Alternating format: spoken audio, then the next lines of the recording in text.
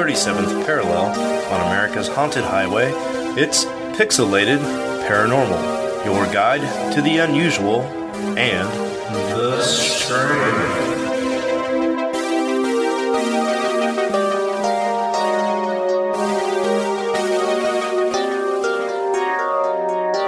What's up, everybody, and welcome back to Pixelated Paranormal, episode 67, and we are hot on the tails of 66, continuing with the theme of cryptid encounters, and tonight will be the FlatwoodsMonster.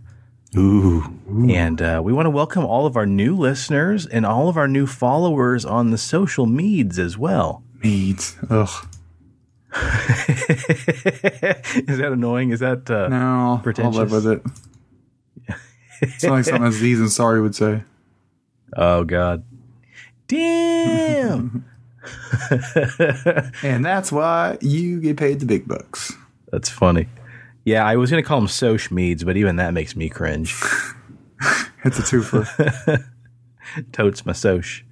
Yeah, we've been getting a lot more followers on Instagram, and we want to welcome everybody. Thank you for listening to us in a world where literally everybody has a podcast. We are so thankful and humble that you guys choose to listen to us. Indeed. And the last episode was my favorite since I've been on here, and it has also been just tons of praise. Everybody giving us praise for it. Everybody liked the visual companion on Instagram and Facebook. Yeah. So yeah, I think we're going to continue that up. Hell yeah. It shows up actually as, I don't know about any other apps, but on iTunes, it shows up under the best of category. So I believe the analytics means that's one of the highest downloaded episodes or listened to episodes. So that's awesome. Thanks, guys. Hell yeah, cool. Anything new with you guys? Presto, what are you up to? Anything? Passing a kidney stone still. Oh. Well, hopefully that thing comes out pretty quick. I'm drinking water like it's, something. I'm drinking water like it's water. Well, when you pass it, you should get it like inlaid into some resin. Yeah? Yeah, I mean, I don't want it, but you can make a really cool like Christmas decoration. The one that gave me so much pain. Oh, man. Ugh, gross. Yeah, that's insane, dude. I know, and they get bad enough. Sometimes you have to have them like surgically removed. Oh, yeah. And that's all I had to say about that. So how long have you had that now? It's been hanging around for like a week and a half-ish. Fuck that, dude. Yeah. No way. We're going to brighten your mood, Preston. Oh, boy. Oh, boy. That's what we're going to do tonight. We're going to brighten your mood. Steve, you got anything else new going on, man? Anything we should know about? No, just in the process of moving, getting the new house set up, and yeah, had a garage sale. Did okay. You did all right. Yeah, I don't know. It feels really good, like just getting rid of a lot of shit and going the more like minimalism. Yeah, minimalism. Yeah, it's pretty. It feels pretty good. I still have a lot of shit, but it's a lot less shit. It feels good just to give a middle finger to all those people that made fun of you for collecting all that stuff over the years. Most fucking nerd. Definitely. Yeah, feels so good. Made a pretty good chunk of change. Yeah. Hell yeah. So, well, let's just what? No, nothing. I was gonna say. Oh, cool. Sorry, I didn't mean to cut you off. Well, let's just go ahead and jump into it, guys. Let's waste no time, and I'm going to hit you guys with some news. I'll start off first. A security guard in Memphis was caught having sex with a corpse in a hospital. No fucks given. No fucks given. No. And all she did was lay there. Cameron Wright, 23 years of age, was caught having sex with a female corpse at the St. Francis Hospital in Memphis on Thursday. And this was a couple weeks ago. This was around the 24th of August, guys. I've been sitting on this one for a minute. So witnesses say that Wright was having sex with a female corpse in a body storage room. Wright admitted to having intercourse with the dead woman when he was taken to Memphis Police Headquarters. He's being held on a $3,000 bond for abuse of a corpse, according to the Shelby County Sheriff's Office. The Memphis Commercial Appeal published the following statement from St. Francis Hospital officials. Treating those we serve with dignity and respect is our top priority. The behavior of this individual does not represent our hospital and what it stands for, and these actions are completely unacceptable. We are saddened by the incident, and we are empathetic and sympathetic to the family of the patient. Blah, blah, blah, and Wright was terminated from his position. That's crazy. So there's one word in that first line. Cameron Wright, 23, was caught having sex with a female corpse at his hospital. Okay? The key word, caught. I think this shit happens a lot. Oh, yeah. I think right, a lot. So, that's crazy shit, man. He's so young, too. I would always see that as like kind of like an older fetish or interest. Yeah. Say. I don't know. Could be. I don't know. It's just weird. It's strange. It can't be one of them things like, well, if that's what you're into, it's what you're into. You're still not getting consent. It's still, even though the person's not alive, it's still the remains of a person that was alive. You know what I'm saying? Like, it's really weird. Really fucked up. And like, this is my morbid curiosity. What kind of state was the body in? Yeah. Ugh. You know, like, fresh, embalmed already. Had rigor mortis set in. Yeah. Oh, what the fuck, man? That's pretty messed up. But yeah, I bet you're right, Steve. I think that happens a lot more often than we'd be happy to know about. Fuck that one. I guess I just understand like what's appealing about a dead body. Like, are you that bad that's your only option? Like, you're like, oof. I ain't getting it from nobody but a dead body. Wow. Is that the slogan on his bumper sticker? Gross. Well, I mean, if you sympathize with the guy, I mean, maybe it was just the heat of the moment, you know? And a crime of passion, so to speak. Like, he just, whatever was in his head, pushed him to that point where he's just like, fuck it, I'm going to go for it. It's all gross, but can you imagine, like, what was it like to be caught? Like, when you finally get the goal to be like, fuck it, I'm going for it. And then it's going so well, then all of a sudden, no, it's not what it looks like. Come on, guys, just come back in 5 seconds. I promise it won't look like this. Yeah, right. I dropped my earbud in there and I was just trying to get it out. Yeah, good riddance to that guy. That's shitty, man. I hope he gets help, and I hope he, fuck. Well, crazy. To cleanse the palate, Shayla just hit me with this right before we started recording. In Mexico, Mexican prosecutors have found 166 human skulls in a mass grave. Mexico City. Cartel shit? Investigators said, huh? Cartel shit? Possibly. Investigators said Thursday, and mind you, this happened to yesterday. Investigators said Thursday they have found 166 skulls in a clandestine burial pit off of the coast of the state of Veracruz, one of the biggest mass graves discovered in Mexico so far. Veracruz State Prosecutor Jorge Winkler said that for security reasons, he could not reveal the specific location. Mexican drug cartels frequently use clandestine pits. That's a fancy word for secret, by the way, guys, if you didn't know what clandestine meant. Mexican drug cartels frequently use clandestine pits to dispose of their victims. The bodies were buried within at least 2 years, and they do not rule out finding more remains as they continue to dig. And they have found 114 ID cards in the field, which have held about 32 different burial pits. Wow. Fuck. That shit's scary, dude. Yeah. Especially down there, man. You go missing. Really scary. And then, that's why to me it seems like cartel shit, man. Yeah. Yeah, especially, dude, after watching that, what's that, Dark Tourist show? And that guy's just like, yeah, like, just... That's his job, just take people out. And what do you do with them? Just fucking bury them. Yeah. Jeez Louise, man. And what was that, like a drug deal gone bad? Like, that's like a whole fucking factory. Yeah. You know? Yeah. Like, maybe they couldn't figure out who did what. So they were just like, okay, now you all pay or some shit. Yeah. Fuck it, you're all expendable. Fuck. Oh, jeez. Total different world, man. That's very true. But maybe the biggest scandal, guys, I'm going to hit you with 3 stories about dead things. The biggest scandal might possibly have happened in Kuwait.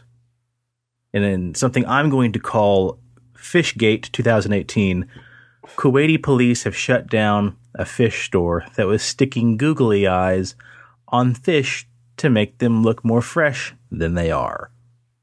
So it's like a market, like a fish market. And they've literally taken the fish they have displayed and put fucking googly eyes on them so they look like they're a little fresher than they really are. Because dead fish have the most, disturbing dead eyes. Mm-hmm. But I'm going to send you a picture of this shit because it's actually really funny. Which I don't really know what the problem is, essentially. If you're just, there's got to be a cleanliness issue, but I don't think you're eating the fish head necessarily. Yeah.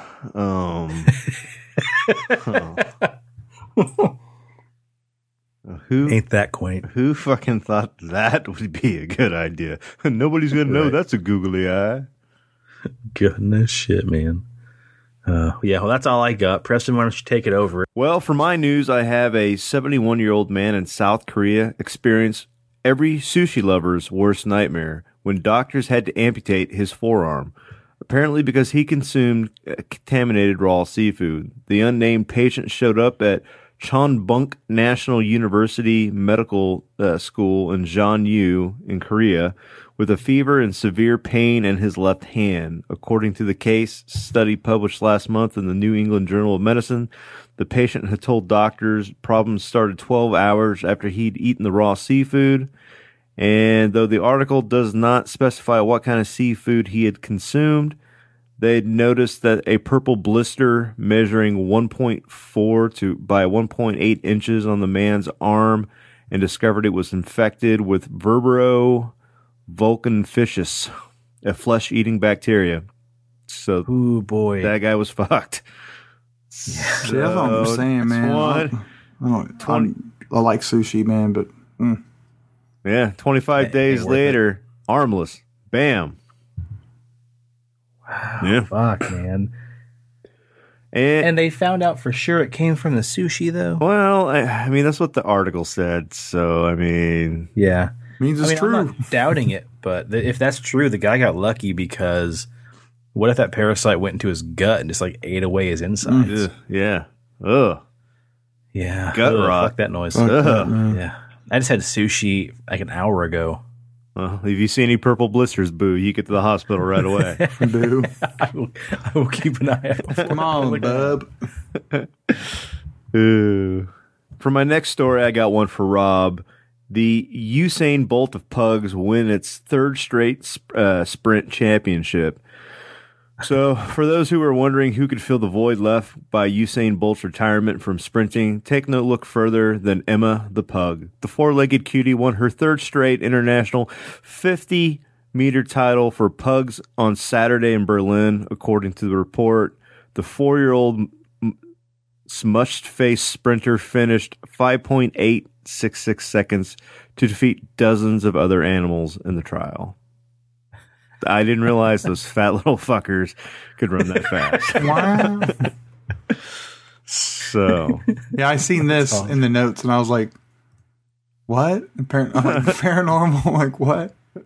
And I watched the video and it's really cute. Now, my question is, how the hell do they tell the difference between all their pugs? Maybe they have their bellies painted with a different colored dot. Yeah. Maybe they're microchipped, all of them. That's crazy, but I like the video. It just shows pugs just not giving a shit, not even trying. They're like, "Why am I here? Take me back home. It's hot." Fuck you, I'm laying down. Victory. It's the first one to get across the finish line. Exactly. Oh god, that's adorable. Hell yeah. Well, man, Steve, we're doing cryptids on this episode. Why don't you finish up with your news? I saw the headline. I know, right? It's crazy. So, the Loch Ness Monster has been spotted again. But check this out. So, most times when they're spotted, there's a picture taken, and then that's it. You see a little picture, and you're like, oh, okay, maybe it is, maybe it isn't. But yeah, 2 in the same day within hours of each other.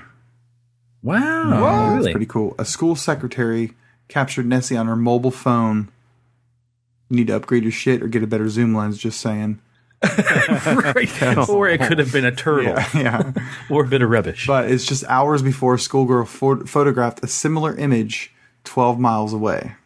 Both pictures look pretty much the same of what it is, and it looks like what she thinks is the tail. Could be the tail of the beast hanging out there. And yeah, then a young girl took the picture of what could be the Loch Ness Monster, and it's pretty much the same little nub in the water. It's weird. It's just pretty cool to see that say we're up to likely a total of 7 sightings for this year, which is fantastic. It could be another record year, as we're not even at the end of August yet. So this was, a little while back, but still, It's crazy. It's a Loch Ness Monster. Yeah, man. Of all the cryptids and all the creatures that, we see, I feel like the Loch Ness Monster would be the easiest one to capture. Mm-hmm. Because, if you always see it off the coast here, don't we have like underwater cameras, or are the lochs just that dark that you can't really see through that murky ass water? They're that dark and that deep that it's hard to get, because there's underground caverns and like all these weird little niches that it's hard to get like stuff down in there to actually go deep into the loch. Oh, okay, that makes more sense. Yeah. Well, shit, it's good that they're keeping it alive. Keeping the dream alive anyway. Yeah. Oh yeah. And Preston and I were talking today, of all of our favorite cryptid creatures, I think we're not going to talk about Loch Ness Monster. Or Champ. Fuck both of them. Yeah. Or who? Champ. It's another Loch Ness type. Yeah, so you have Nessie over in Scotland, right? The Ness, the Loch Ness, that lake is over in Scotland or maybe Ireland. And here in the States, you have Lake Champlain. So here in the United States, it's called Champ. Yeah. Yeah. We've made the executive decision that we probably will not be covering those creatures. Because they're kind of the most boring, I think, personally. You guys does that get your rocks off? A little bit of sea monster action? No. Well, to me, it's interesting because out of everything that I think of when it comes to everything on this earth, we have mountains and forests that have never been explored and shit, and maybe even deserts, I don't know. But I know that some of that terrain it's hard to get to, so it's just never been explored on foot. Think of all the creatures that are out there that we might not even know about. The ocean, a little bit more scary. That's true. We can't go that deep, and we don't know what's down there. Rapture, but Megalodon, Rapture. Yeah, it's crazy shit, man. And I think that stuff's awesome. Yeah, I think that's my problem is Loch Ness Monster and Champy. I think those are the two or the one of all the cryptids that I'm like, yeah, I have the easiest time believing that's a thing. Mm-hmm. Because especially if the water's deep and dark, who knows what the fuck's down there? You can watch Planet Earth has a special called, I think, Blue Planet, and they go down below and find underwater volcanoes. There's underwater lakes that we can't even get through because the water is so dense. There's volcanoes where it reaches 400 degrees, and there are shrimp that live on the surface of these volcanoes underwater. So literally, if you tried to boil one, you would probably freeze it to death, comparatively. So yeah, I think that's the easiest for me to believe is that, there's probably are Loch Ness Monsters. Yeah. It's really fucking creepy in my opinion. Yeah, it is. And I think, too, my problem is, of all the cryptid, the Loch Ness Monster is, the least cool looking. It's just a brontosaurus with fins. Yeah. So. A plesiosaur. Oh. Thanks, fucking nerd. You're welcome. You can hear Preston push his glasses up when he said that. The Umpele Imbele, up. That's the one that looks like a brontosaurus. Well. And that one's in Africa. Maybe there's enough we can just, do an episode right now about Loch Ness Monster. We just got it over with, folks. There you go. Hell yeah, you guys got a twofer. That's awesome. Oh, fuck. Well, speaking of cryptids, if you guys don't have anything else, we can just go ahead and jump right into it. Cool. Get after it. So as promised, part 2 of our cryptid encounters, we're going to talk about the FlatwoodsMonster. And this one is one of my favorites based off of looks. I know looks aren't everything when it comes to cryptids, but this one to me is like the freakiest fucking thing when you put them all up in a lineup, to me anyway. And what I love about the story of the FlatwoodsMonster is FlatwoodsMonster is kind of like a really good fart in the fact that not a lot of people are around to appreciate it, and it's gone just as quick as it showed up. Huh. Are you guys either one? Preston, you might be familiar. Steve, are you familiar at all with the FlatwoodsMonster? No, when you told me what it was, I Google searched it. I've never heard of it. And I was like, what is this like weird green onion looking fucking head thing? It looks like a character out of Plants vs. Zombies. Yeah, it does. Or it looks like it could be one of the cardsmen for like Alice in Wonderland for the Queen. Yeah. You know?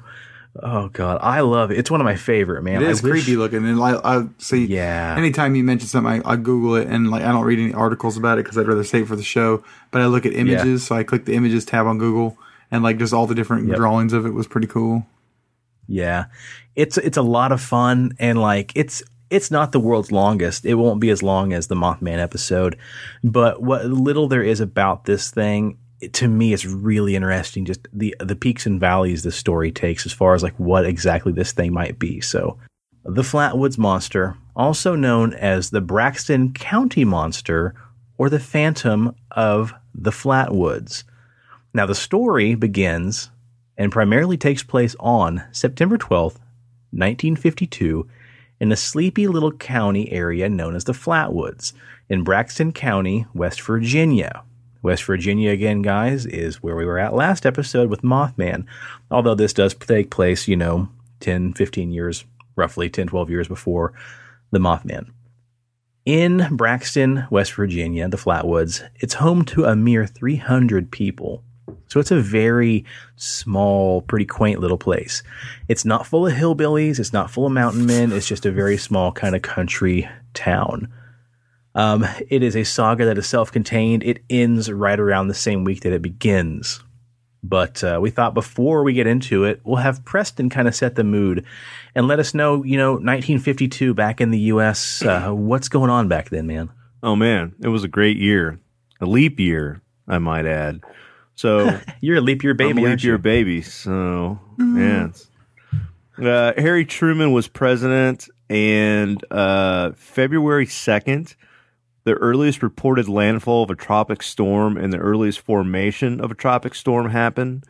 Tornadoes ravaged the lower Mississippi River Valley, leaving 208 dead, and a 7.3 Richter scale earthquake hit California, killing 12 and injuring hundreds. So, shit, maybe that wasn't such a great year. But we had nuclear tests in the Nevada desert. Washington, D.C. UFO incident happened July 19th through the 26th, where several alleged UFOs were tracked on multiple radars. Jets scrambled to the occasion, and objects took evasive action. So holy shit, I didn't know about that. And the New York Daily News carries a front page story announcing that Christine Jorgensen, a transsexual woman in Denmark, had become the first recipient of the first successful sexual reassignment operation. Wow. So, yeah. And busy nearly, year. Yeah, right. What a year. And then nearly 58,000 cases of polio are reported. Over 3,100 people die, and 21,000 are left in a mild disabling paralysis. And that's going to come back because you don't vaccinate your children. Yeah. Damn. Now it's mutating. Yeah. Yes. Yep, that's very true. What? What's really funny, Preston, hold on. When I text you this morning and I'm like, hey, man, give me an idea here. Look up what's kind of going on back then in music and He shit. fucking wrote a novel. And Preston gives us like a fucking U.S. census of what happened back then, which I love it. And I want you to do that for every episode going forward. Because I'm just like, was it Roy Orbison? What kind of music were they listening to? And then Preston's like, well, I know one thing. It's Nessie. If I know another thing, it's U.S. fucking history. That's hilarious. Okay, go ahead. So what could you watch and listen to shake away these blues? I'm going to tell you. The top songs in 1952, Wheel of Fortune by K-Star, Blue Tango by Leroy Anderson, Here in My Heart by Al Martino, and I Went to Your Wedding by Patti Page. And what better way to pimp around town than in your very own 52 Chevrolet Deluxe, which was the most popular model of that year, which you could then go drive and see Singing in the Rain, High Noon, or The Quiet Man, which were the most popular movies of that year. And to top it all off, not only were the U.S. troops involved in the Korean War, but we were in the early years of the Red Scare. Yeah, baby. Hell yeah, I like it. Deep cuts. Deep cuts. Who the fuck makes a song, I want to be in your... What type of song is that? That sounds like the lamest ass... I want to be in your way. Like some country one-hit one. What the fuck is that? Patti Page. Something tells me it's not how that song went. Well, that's how it went in my mind. That's how it went for you. So yeah, the climate right now is we just had a lot of nuclear testing in Nevada. We got threats of nuclear war going on. And like you mentioned, the UFO sightings in Washington. 1952, that entire year was one of the heaviest saturated UFO sighting years in U.S. history. They were fucking running rampant or flying rampant. And like actual like books that, like science books that were like on like Mars and space travel and like how to get us to the moon. Those were actually all published under science fiction, which I thought to be interesting. Like, we wouldn't classify those as, science fiction books today. But back then they're like, this is a fucking mind trip right here. This ain't real. This is fiction. Science fiction. Yeah. I wonder, like, politically back then, if you had to deem those books, you had to list your book as science fiction in order to get it on the shelf. I'm thinking so, yeah. Yeah, probably. Do you think likely. back then that people, like, kind of shrugged that and they're like, I ain't got to waste my time reading that shit?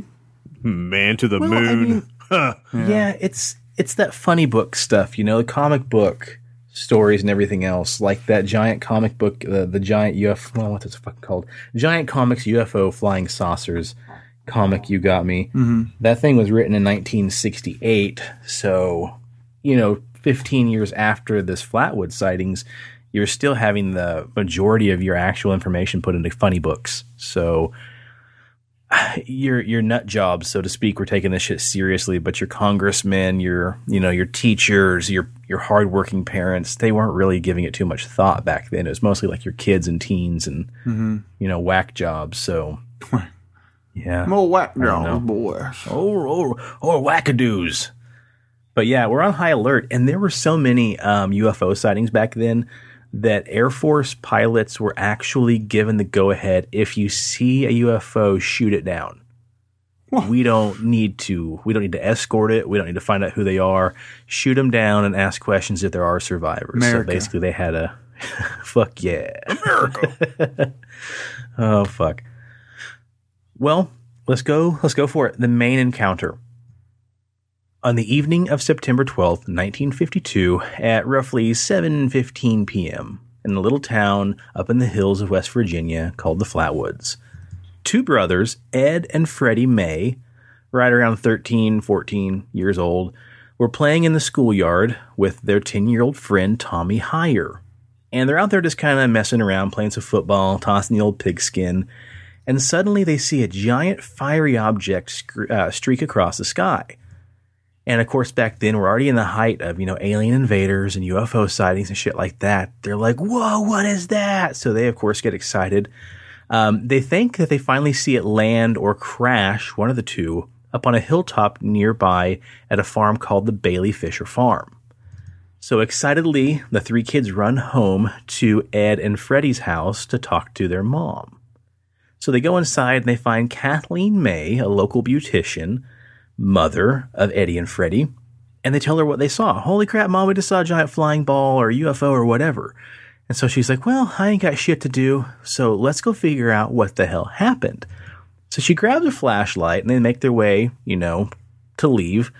And a few other kids in the neighborhood join up because, people are reporting seeing weird lights in the sky and stuff like that. So she forms this middle school lynch mob, so to speak, to go basically figure out what it is. So all in all, the lady has 7 people, including herself. Ed and Freddie, Neil Nunley, Tommy Heyer, Ronnie Shaver, and kind of rounding out this group, a National Guardsman, 17-year-old Gene Lemon, along with his dog. So it's this mother and a team of, 12-year-olds all the way up to about a 17-year-old. So she's got quite the powerful bunch. So again, it's your classic kind of like Stephen King's It, Stand By Me kind of story already. Mm-hmm. But they're making their way up and they go back up towards the woods where these kids think this object may have crashed. And as they're making their way up, off in the distance, they notice this pulsing red light. And of course, the dog just freaks out and takes off running towards the light so quick and so fast they lose sight of the dog. And as they're just about up to where they think the dog disappeared, suddenly they hear, snarling and barking and the dog's freaking out. And then it goes quiet. And then the dog just comes tearing past them, tail between their legs, just fucking shitting itself, scared. And right about that time, they noticed this really strange smell, really foul, kind of like rotten the dog egg. shit in its pants. Right. They noticed the bad smell, and whatever it is, it's sulfuric, and it's making their eyes start to water a little bit. The 2 people in front, Gene and Neil, they get to the top of the hill first, and they notice a big ball of fire, as they describe it. And some of the kids claim it's 50 feet tall, and then, others say, no, it's not that big, but it's about the size of a house. It melts their face. Right. They believe, basically, this object might be the craft that our upcoming creature may have landed in. So everybody gets up to the edge of the woods, and they're kind of trying to figure out what the hell's going on, what it was that spooked Gene's dog. Gene shines his flashlight around, kind of looking, off in the woods, and out of the corner of his eye, he sees 2 giant reflecting eyeballs on the tree line. So he turns around really quick, and he shines his light into the forest, and he illuminates the silhouette of a giant, towering, man-like figure with a round red face covered by a really big pointed hood similar to the shape of the ace of spades, or rather just a spade. The body is dark, seemingly colorless, although some go on to describe it as being an odd green color. It's got a large waist with a robe that hangs down draped over it in folds. It's like Ortho from He-Man. Orko, yeah. It's the forest wizard. The monster was observed only for moments, and then suddenly it screamed out a hiss, rushed towards the group, all while spewing out this strange, thick green mist of sorts. Being the manly man he was, Gene Lemon, responded by screaming and falling down in sheer panic. And as he falls down and he drops his flashlight, he looks over at the creature and notices that it doesn't have any feet or legs. It's actually floating, almost effortlessly gliding towards them. They kind of help Gene up and they just say, fuck it, and they take off running. And they note the creature actually at that point had turned and started making its way back towards the glowing ball, the craft of sorts. So they make it back into town, and about, half an hour or so later, a reporter by the name of A. Lee Stewart Jr. from the Braxton Democrat paper shows up and interviews them, and he's trying to figure out what the hell's going on. And they're all freaking out, as you imagine a bunch of middle school kids just fucking chitter-chattering around, and, the mom's trying to calm them all down. And they're all pretty terrified, but they manage to kind of give a description of what they saw as a group. They describe it as a grotesque-looking creature with a head shaped like the ace of spades, Receding back into its head was a red round face with what they consider circular windows, and then 2 light blue eyes shining, almost emitting pale blue lights or rays or lasers. They don't know what it is. They couldn't tell that it had much of anything resembling arms or legs. Some go on to say they thought it had long spindly claws. The creature seemed to be well over 6 foot tall. On average, they say it was right around 10 feet. Some claimed it was 12. Some claim it was about 8. Overall, the thing's reported to be about 10 feet tall. And it moves effortlessly as it glides across the ground instead of walking. Seconds later, after it charged them, they noted that it turned around, headed for the sphere, and then they lost sight of it as they took off back towards the town. So Stewart, being a man of integrity, he reports that, these people, as crazy as it sounds, they don't sound like a group of people who are kind of concocting a crazy-ass story, but instead he is just bound and determined that they're telling the truth. They saw something, and whatever it was scared the shit out of them. So they get Lemon to kind of compose himself, and Gene and the reporter decide to head back up to the spot where they saw the alien, the creature. Mm-hmm. And when they get there, Stewart notices that, concurrent with what they're saying, he notices a very strange kind of mist in the air and almost an acidic odor that's really irritating his nose and his throat. His eyes begin to water, and they go ahead and leave. He's like, yeah, that's good enough for me. Let's go. But the next day, he returned by himself to kind of investigate on his own to look for any, sources of what the gas might have been or any kind of, hoax memorabilia. Their paraphernalia, they left. And he notices that there are strange skid marks on the ground going down the hill towards a big area of matted grass where something large may have been resting, as well as a very strange, oily, gummy, metallic goo in patches on the ground as well. This thing's just nasty. It's got gases and goo. It's just fucking. Like, take your ass back to your flying and it's just, fucking fireball. Take your ass back to Uranus. Nasty. Right. So back in the 50s, like every good sci-fi story, their encounter goes public, the very next day. And the newspapers quickly dub it the FlatwoodsMonster.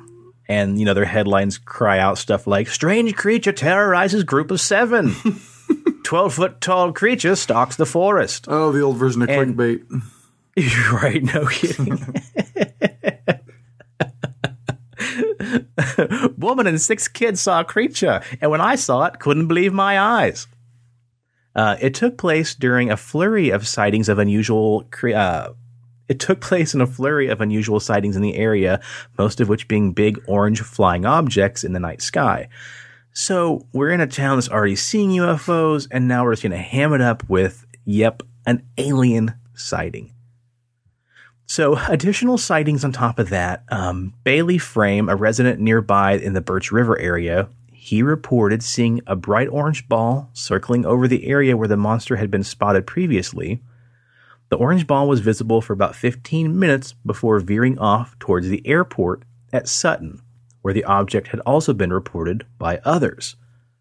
According to an account, just 1 week before the FlatwoodsMonster event primarily happened, a Weston woman and her mother encountered the same or similar creature. The younger woman who spotted it was scared so bad she reportedly had to be hospitalized after her encounter. 1 week after Mrs. May and the children encountered the creature, a woman in her 30s was driving with her daughter when they saw a bright light. The bright light was so blinding they had to pull over. They reported as they stopped to pull over, the car itself began to kind of flutter a little bit. The engine started kind of sputtering. And when they pulled over and came to a complete stop, the same type of creature described by Mrs. May and the boys approached her car. Now, the woman said that she and her daughter saw a smoky haze fill the area, and apparently the creature used one of these long, scraggly arms with 2 talons on the end to scratch a V shape into the hood of her car. Now, another couple in the area said the same thing. While they were driving, Steve, you put your cursor, okay. You're keeping up with me and your cursor covered the sentence I was reading. Oh, I'm sorry. No, you're good. Another couple said the same thing, that while they're driving one night, their car suddenly stalled out and they coasted to a stop, and then they were stalked as well by some creature whose head was the shape of an upside-down heart. It had 2 giant glowing eyes, spindly arms with 2 clawed hands, standing well over 10 feet tall, and it kind of pumped out a strange green fog all around it that made them cough and later become sick. So whatever this thing is, nasty. More than it's just a walking scaby. That's all it is. That's all it is. So this happened on the 12th is when Miss May and the kids saw it. A couple days later, on the 16th of September, among hundreds of other calls, phone calls, crank calls, requests for interviews, Mrs. May was contacted by a TV station asking for a network interview.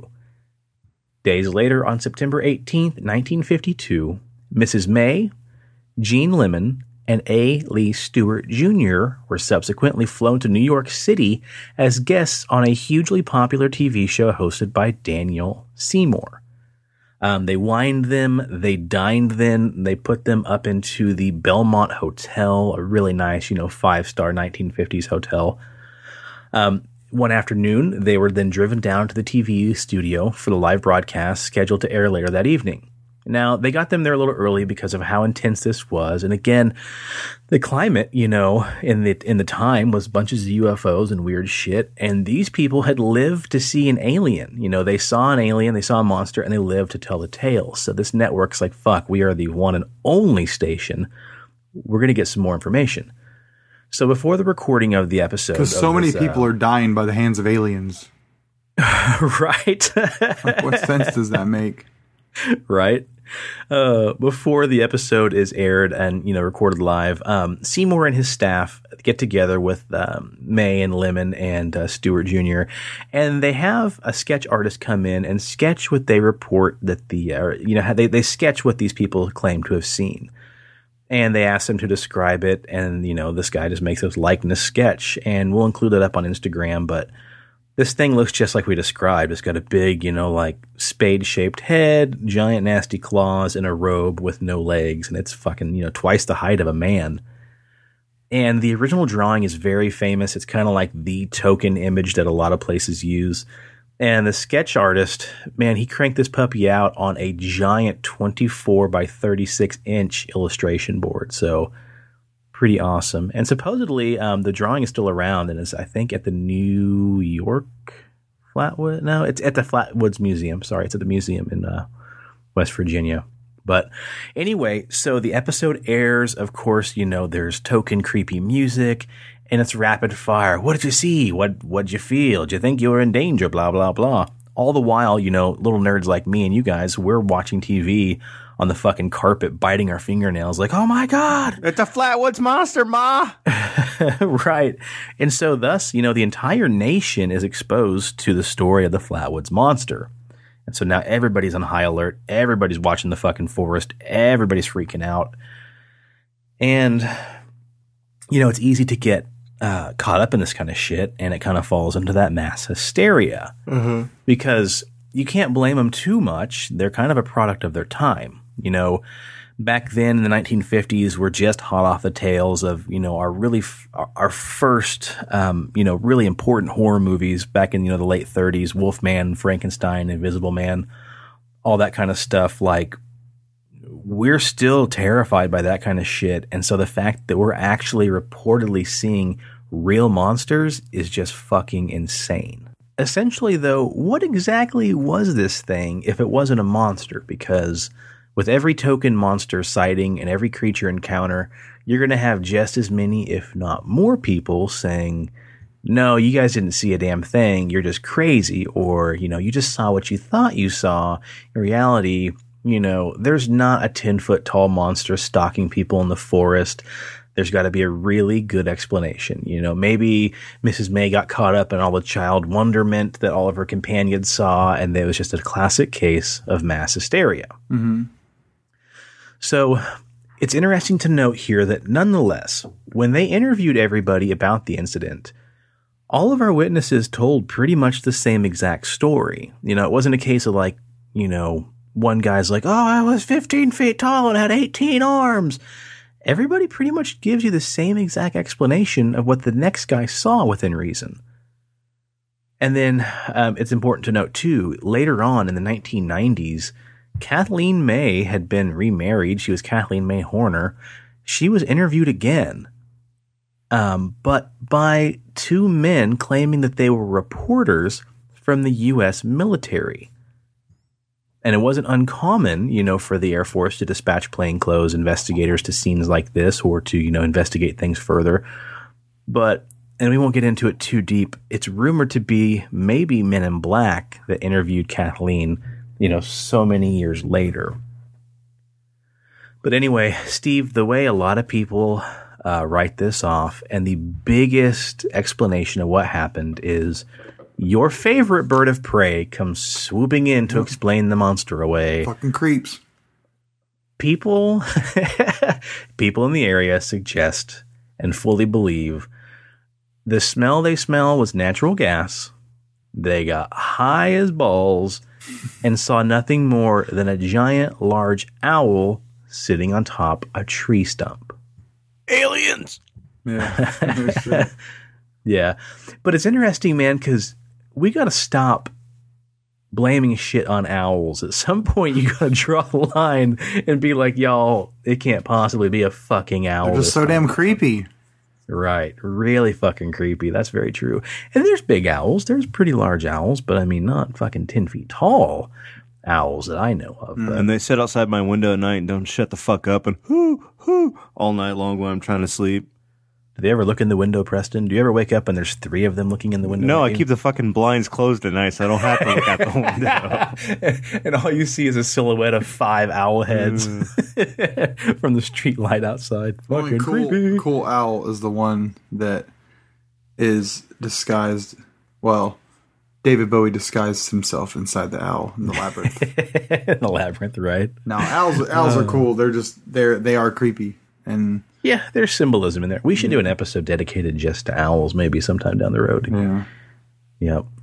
Well, yeah, that's it. A lot of people say no, she was just high. They were just high off of natural gas and saw some owls, so whatever. But Kathleen May still insists there's a lot more to the story. So later on, a couple years down the road, Kathleen May meets up with Frank Freschino, who is a writer and an illustrator, and this guy is just bound and determined he's going to get to the bottom of what the fuck's going on. He's very interested in this. He's got his interest peak. He enjoys this kind of stuff, but he really just wants to know exactly what it was. And he also feels that, either there's a hoax or maybe there's more to the story, and Kathleen should be taken a little more seriously. So during one of their interviews, Kathleen talks to Frank and says, back when I was on TV, they just told me that they'd like to draw a sketch of it. So Gene and I got together and told them what we saw, and the artist drew the sketch. And Freschino says, well, why did he draw arms on it? Because when you told me what you guys saw that night in your report, you said it didn't have arms, but just maybe some antennae sticking out the sides.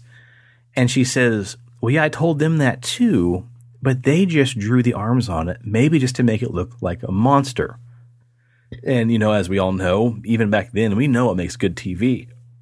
And good TV isn't, a Dalek like on Doctor Who. It's a fucking Dalek 10 feet tall with giant arms and big claws. Yeah. It's like in Harry the Hendersons. They try to make right, big, exactly. Like mean. Yeah. So she goes on to describe more in depth what the creature really looked like, because she feels like the artist at the TV interview kind of misinterpreted what she saw. She goes on and says she told the original artist that the lower portion was shaped like drapes, fluted and pleated. So the artist drew exactly that, and that's where we get the token picture of, this creature wearing kind of like a skirt or a robe. And she says it did flare out like drapes out to the side, but there's more to it. She tried to clarify and explain that it came out from the sides, it flared out, and the artist interpreted that as literal flowing curtains like a cloak or a robe. But Frank asked Kathleen directly about its appearance. Did it look like cloth? Something else? Other material? Was it metallic? And she says, no, it looked more like metal, not like cloth. more like exhaust pipes that extended outward and down to the ground along the creature's sides. It was wearing a suit of green armor. It looked like a mechanical man. He had a blood-red face, sported a black spade-like cowl that extended well over a foot or more above its head. Freddie May, one of her sons who was there, reported to Fescino, what his mother described as pleats of hanging drapes were actually tubes running vertically down its sides. This kid's like an expert now. Well, actually, they were tubes, actually. That's how it gets oxygen. Listen, I mean, I like the way he describes them. They were metal, and they actually... They were metal. They were actually metal pipes, and he compares them to the thickness and likeness of a fire hose.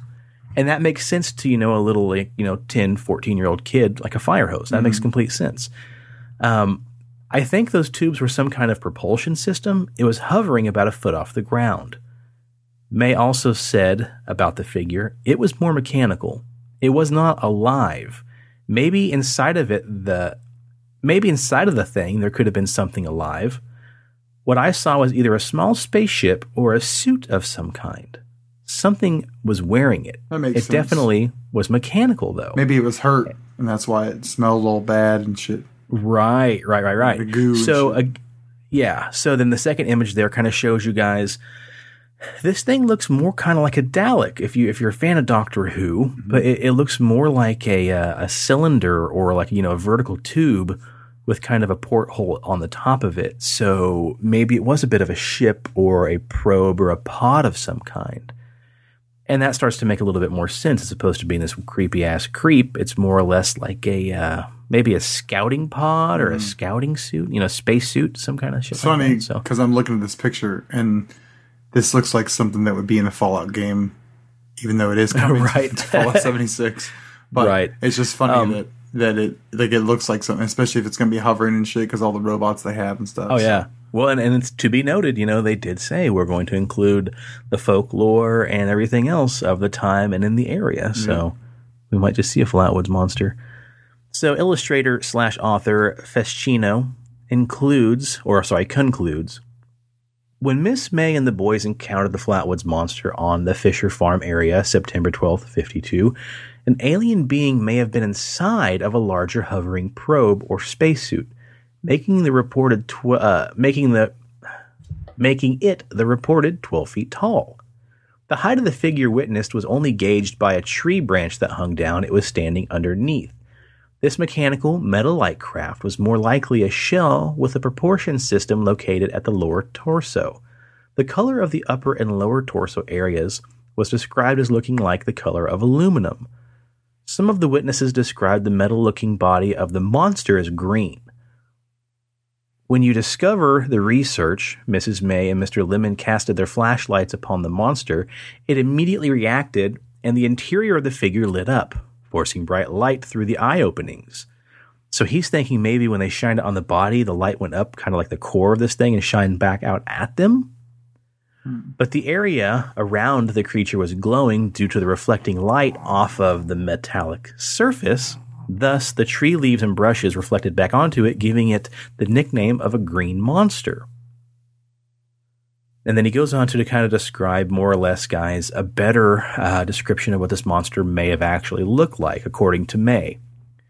Number 1, an outer helmet. A black ace of spades shaped outer helmet that sits upon the shoulders of an upper torso area. The outer helmet also had a clear glass-like barrier located at the front of it. The entire helmet was approximately 3 feet high and about 3 feet wide at its base.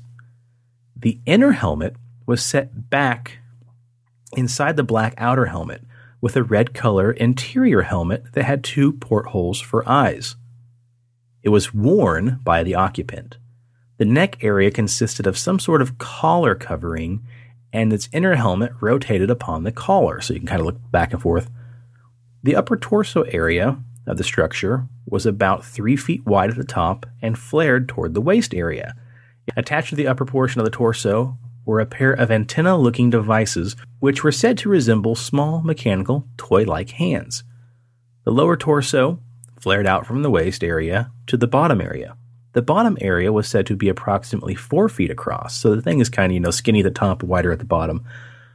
Set upon the lower torso area were thick pipes situated vertically and equally spaced around the torso. They were described as being silver in color, thick as a fireman's hose, and the pipes seemed to be the exhaust outlets for a propulsion system capable of lifting a large fabricated unit such as this. So it could have been a spacesuit of some kind, or if you guys are familiar again with Doctor Who, a Dalek is a giant shell similar to this, maybe inspired by this sketch, with a smaller creature inside of it. Crane. Mm-hmm. Yep, Crane, yeah. It's kind of like Crane for the Turtles, yeah. So, yeah. So it's interesting, man. I mean, the mass hysteria of these kids, running up there and seeing this creature, when you only look at it for 30 seconds or less, you're just going to, it's going to appear in its most simplest shapes and movements to you. So all they know was a giant, green, farting, dripping monster, but it could have been more of a robot. So if that wasn't a good enough explanation of what this thing might be, there's an interesting twist here as far as somebody else's idea and a third take on exactly what they encountered. So later on, Mrs. May also says that there was an incident later on in West Virginia. There was an incident later on involving the West Virginia National Guard commander, this dude named Colonel Dale Levitt of Sutton, who was a World War II hero. So I'll kind of paraphrase this, but basically all week long, Colonel Levitt and groups of troops had been deployed to the Fisher property in the alleged area of the sighting. And that's common. When the shit goes down and there's a national sighting and shit goes, public, we send the army out there to basically investigate what it was. But she said it was really strange because she notes there's tons of heavy artillery. There's big boats out on the water looking for this thing. There's big trucks and even maybe some big guns. And she's really just not sure what the fuck's going on. So one day a truck rolls up and, Colonel Dale comes in and he's like, let me take a picture. Let me take a look at the picture you got. Cause she has, the big drawing of what she supposedly saw. He's like, I want to take this outside. I want to show the boys just what we're looking at. He takes a drawing outside. He takes a drawing outside and he shows all his troops, these guys just hanging out the back of this truck. And he comes back inside and he says, well, I want you to take a look at this. And he turns her drawing sideways. And he looks at her and says, this is a complete missile. So you look at her drawing and what she describes a long, cylindrical object pointed at the top, flared at the bottom with exhaust ports. And this colonel thinks that maybe you're looking at a misplaced or displaced missile or something that may have been launched in this area but not fully exploded. Because if you look back, they report seeing a giant, glowing, fiery ball go across the sky. They see a big flashing red strobe. And when they get there, they see this giant, cylindrical object just spewing out, toxic gas and screeching and, blah, blah, blah. So, they go out there and supposedly he collects some of the debris they find because all of a sudden now there's debris. They try to collect some of the goo, which they describe as being burning celluloid. And he basically says, I don't know exactly what it is, y'all, but I think this is probably just some kind of missile. But later in a more candid interview with Fescino... This guy's on it. Yeah, he is, dude. Damn. Fucking missile. The colonel lets it peep. During an interview with Fescino, Colonel Levitt says to Fisher, when asked, do you think it was an experimental craft of human manufacture, or do you think it came from someplace else? And Levitt kind of looks at him for a second, and he mumbles out, no, I think it came from someplace else. And of course, Fescino drills him harder and says, what do you think happened here? Colonel looks at him and says, well, there was something here that could fly backwards, or wherever it wanted to go, just anywhere. I think it was right here.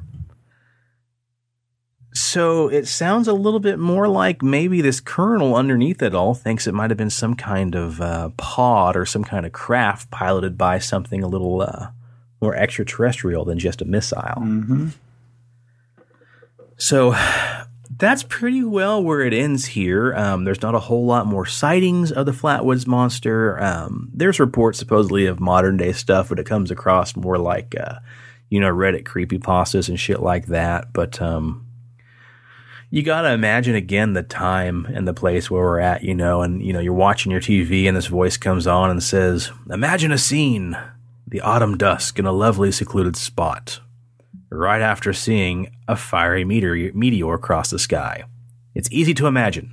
Suddenly, this camera comes up and shows you this drawing that they show on this TV, and this creature is kind of, making its way towards your screen, getting bigger, bigger, bigger, and you hear orchestra music cranked up, blah, blah, blah, blah, blah. And the announcer says, 'This was not so easy.' And then we go on, and the entire nation is basically beat over the head with this story, and thus you have this worldwide panic of some kind of creature stalking you in the woods." And has anybody seen this thing since way back then?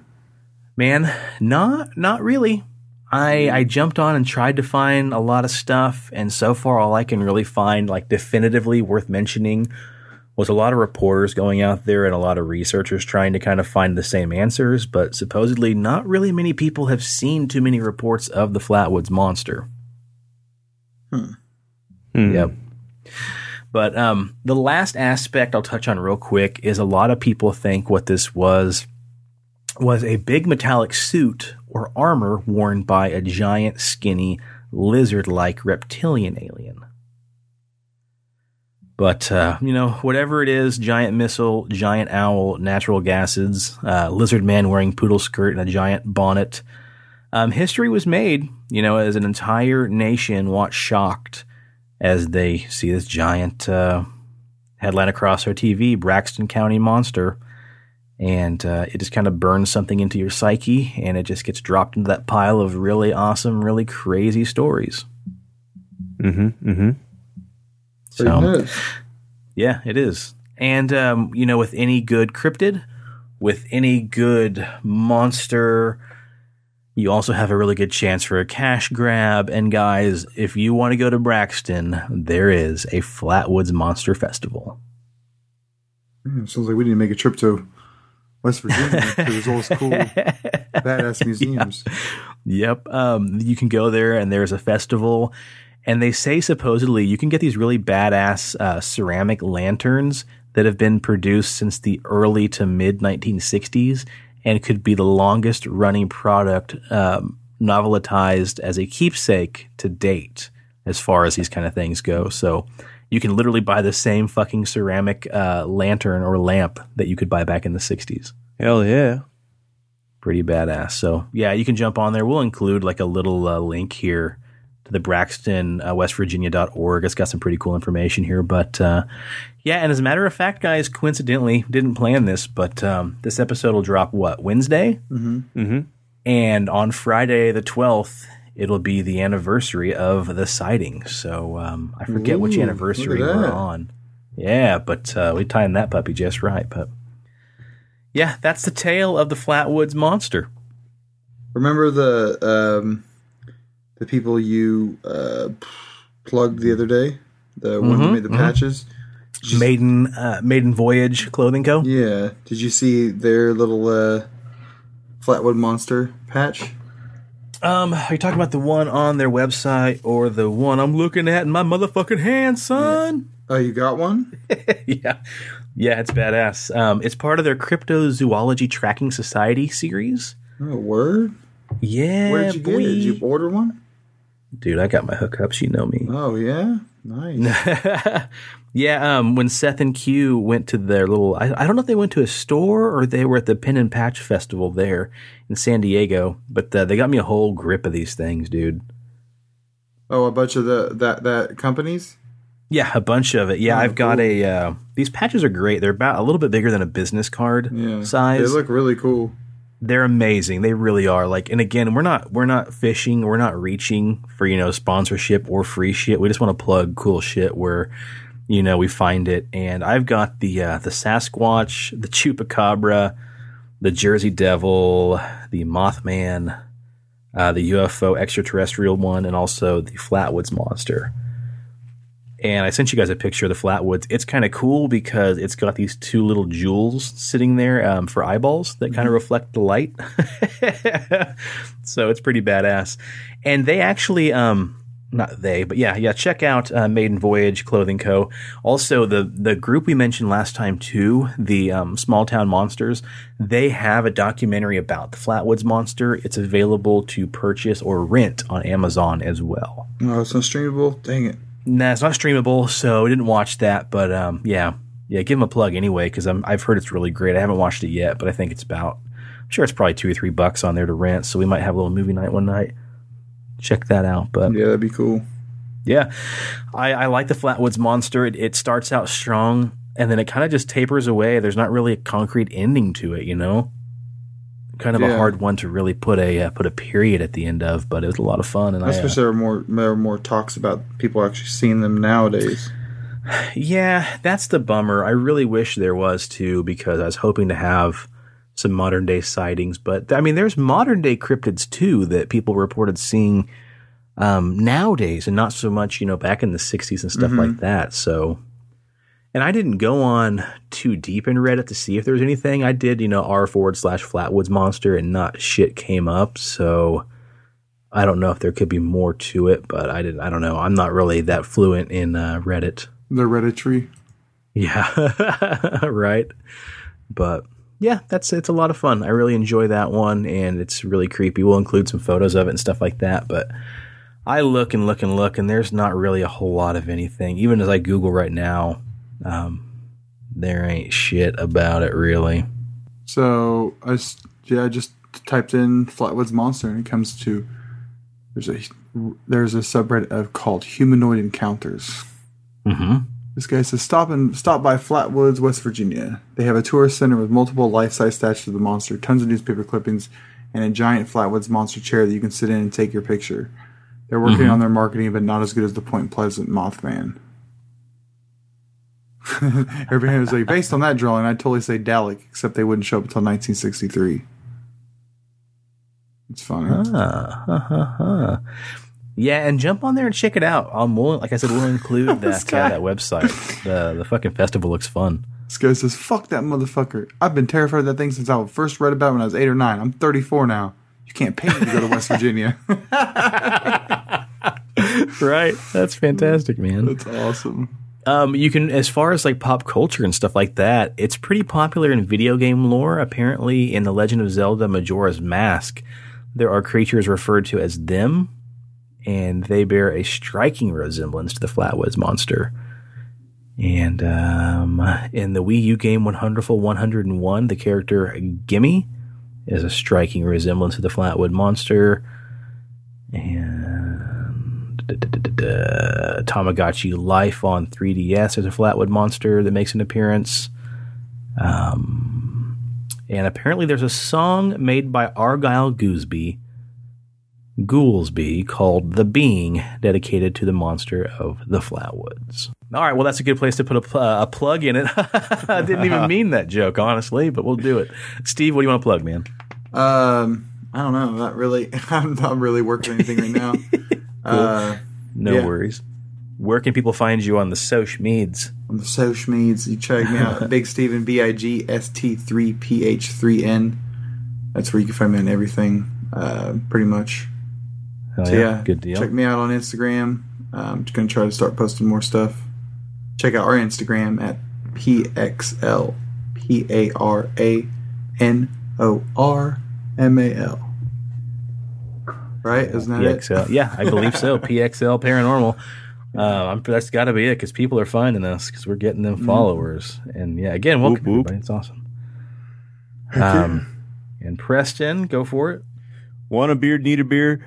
Grow a Flatwoods Monster style beard? Check out BigDobsBeardBomb.com. Sean's going to give you our promo code. Hell yeah. Promo code PXLPARA. 20% off your entire order. So check him out and order you some good smelling stuff. And yeah, nothing beats, in my opinion, classic. Everything else is great, but something about that classic just classic really and sweet tobacco is where it's at. Sweet tobacco for the win. I think we're all three rocking that sweet tobacco right now, aren't we? Dude, I've had mine. I do mine. I don't do it every day. Maybe like 3 days out of the week.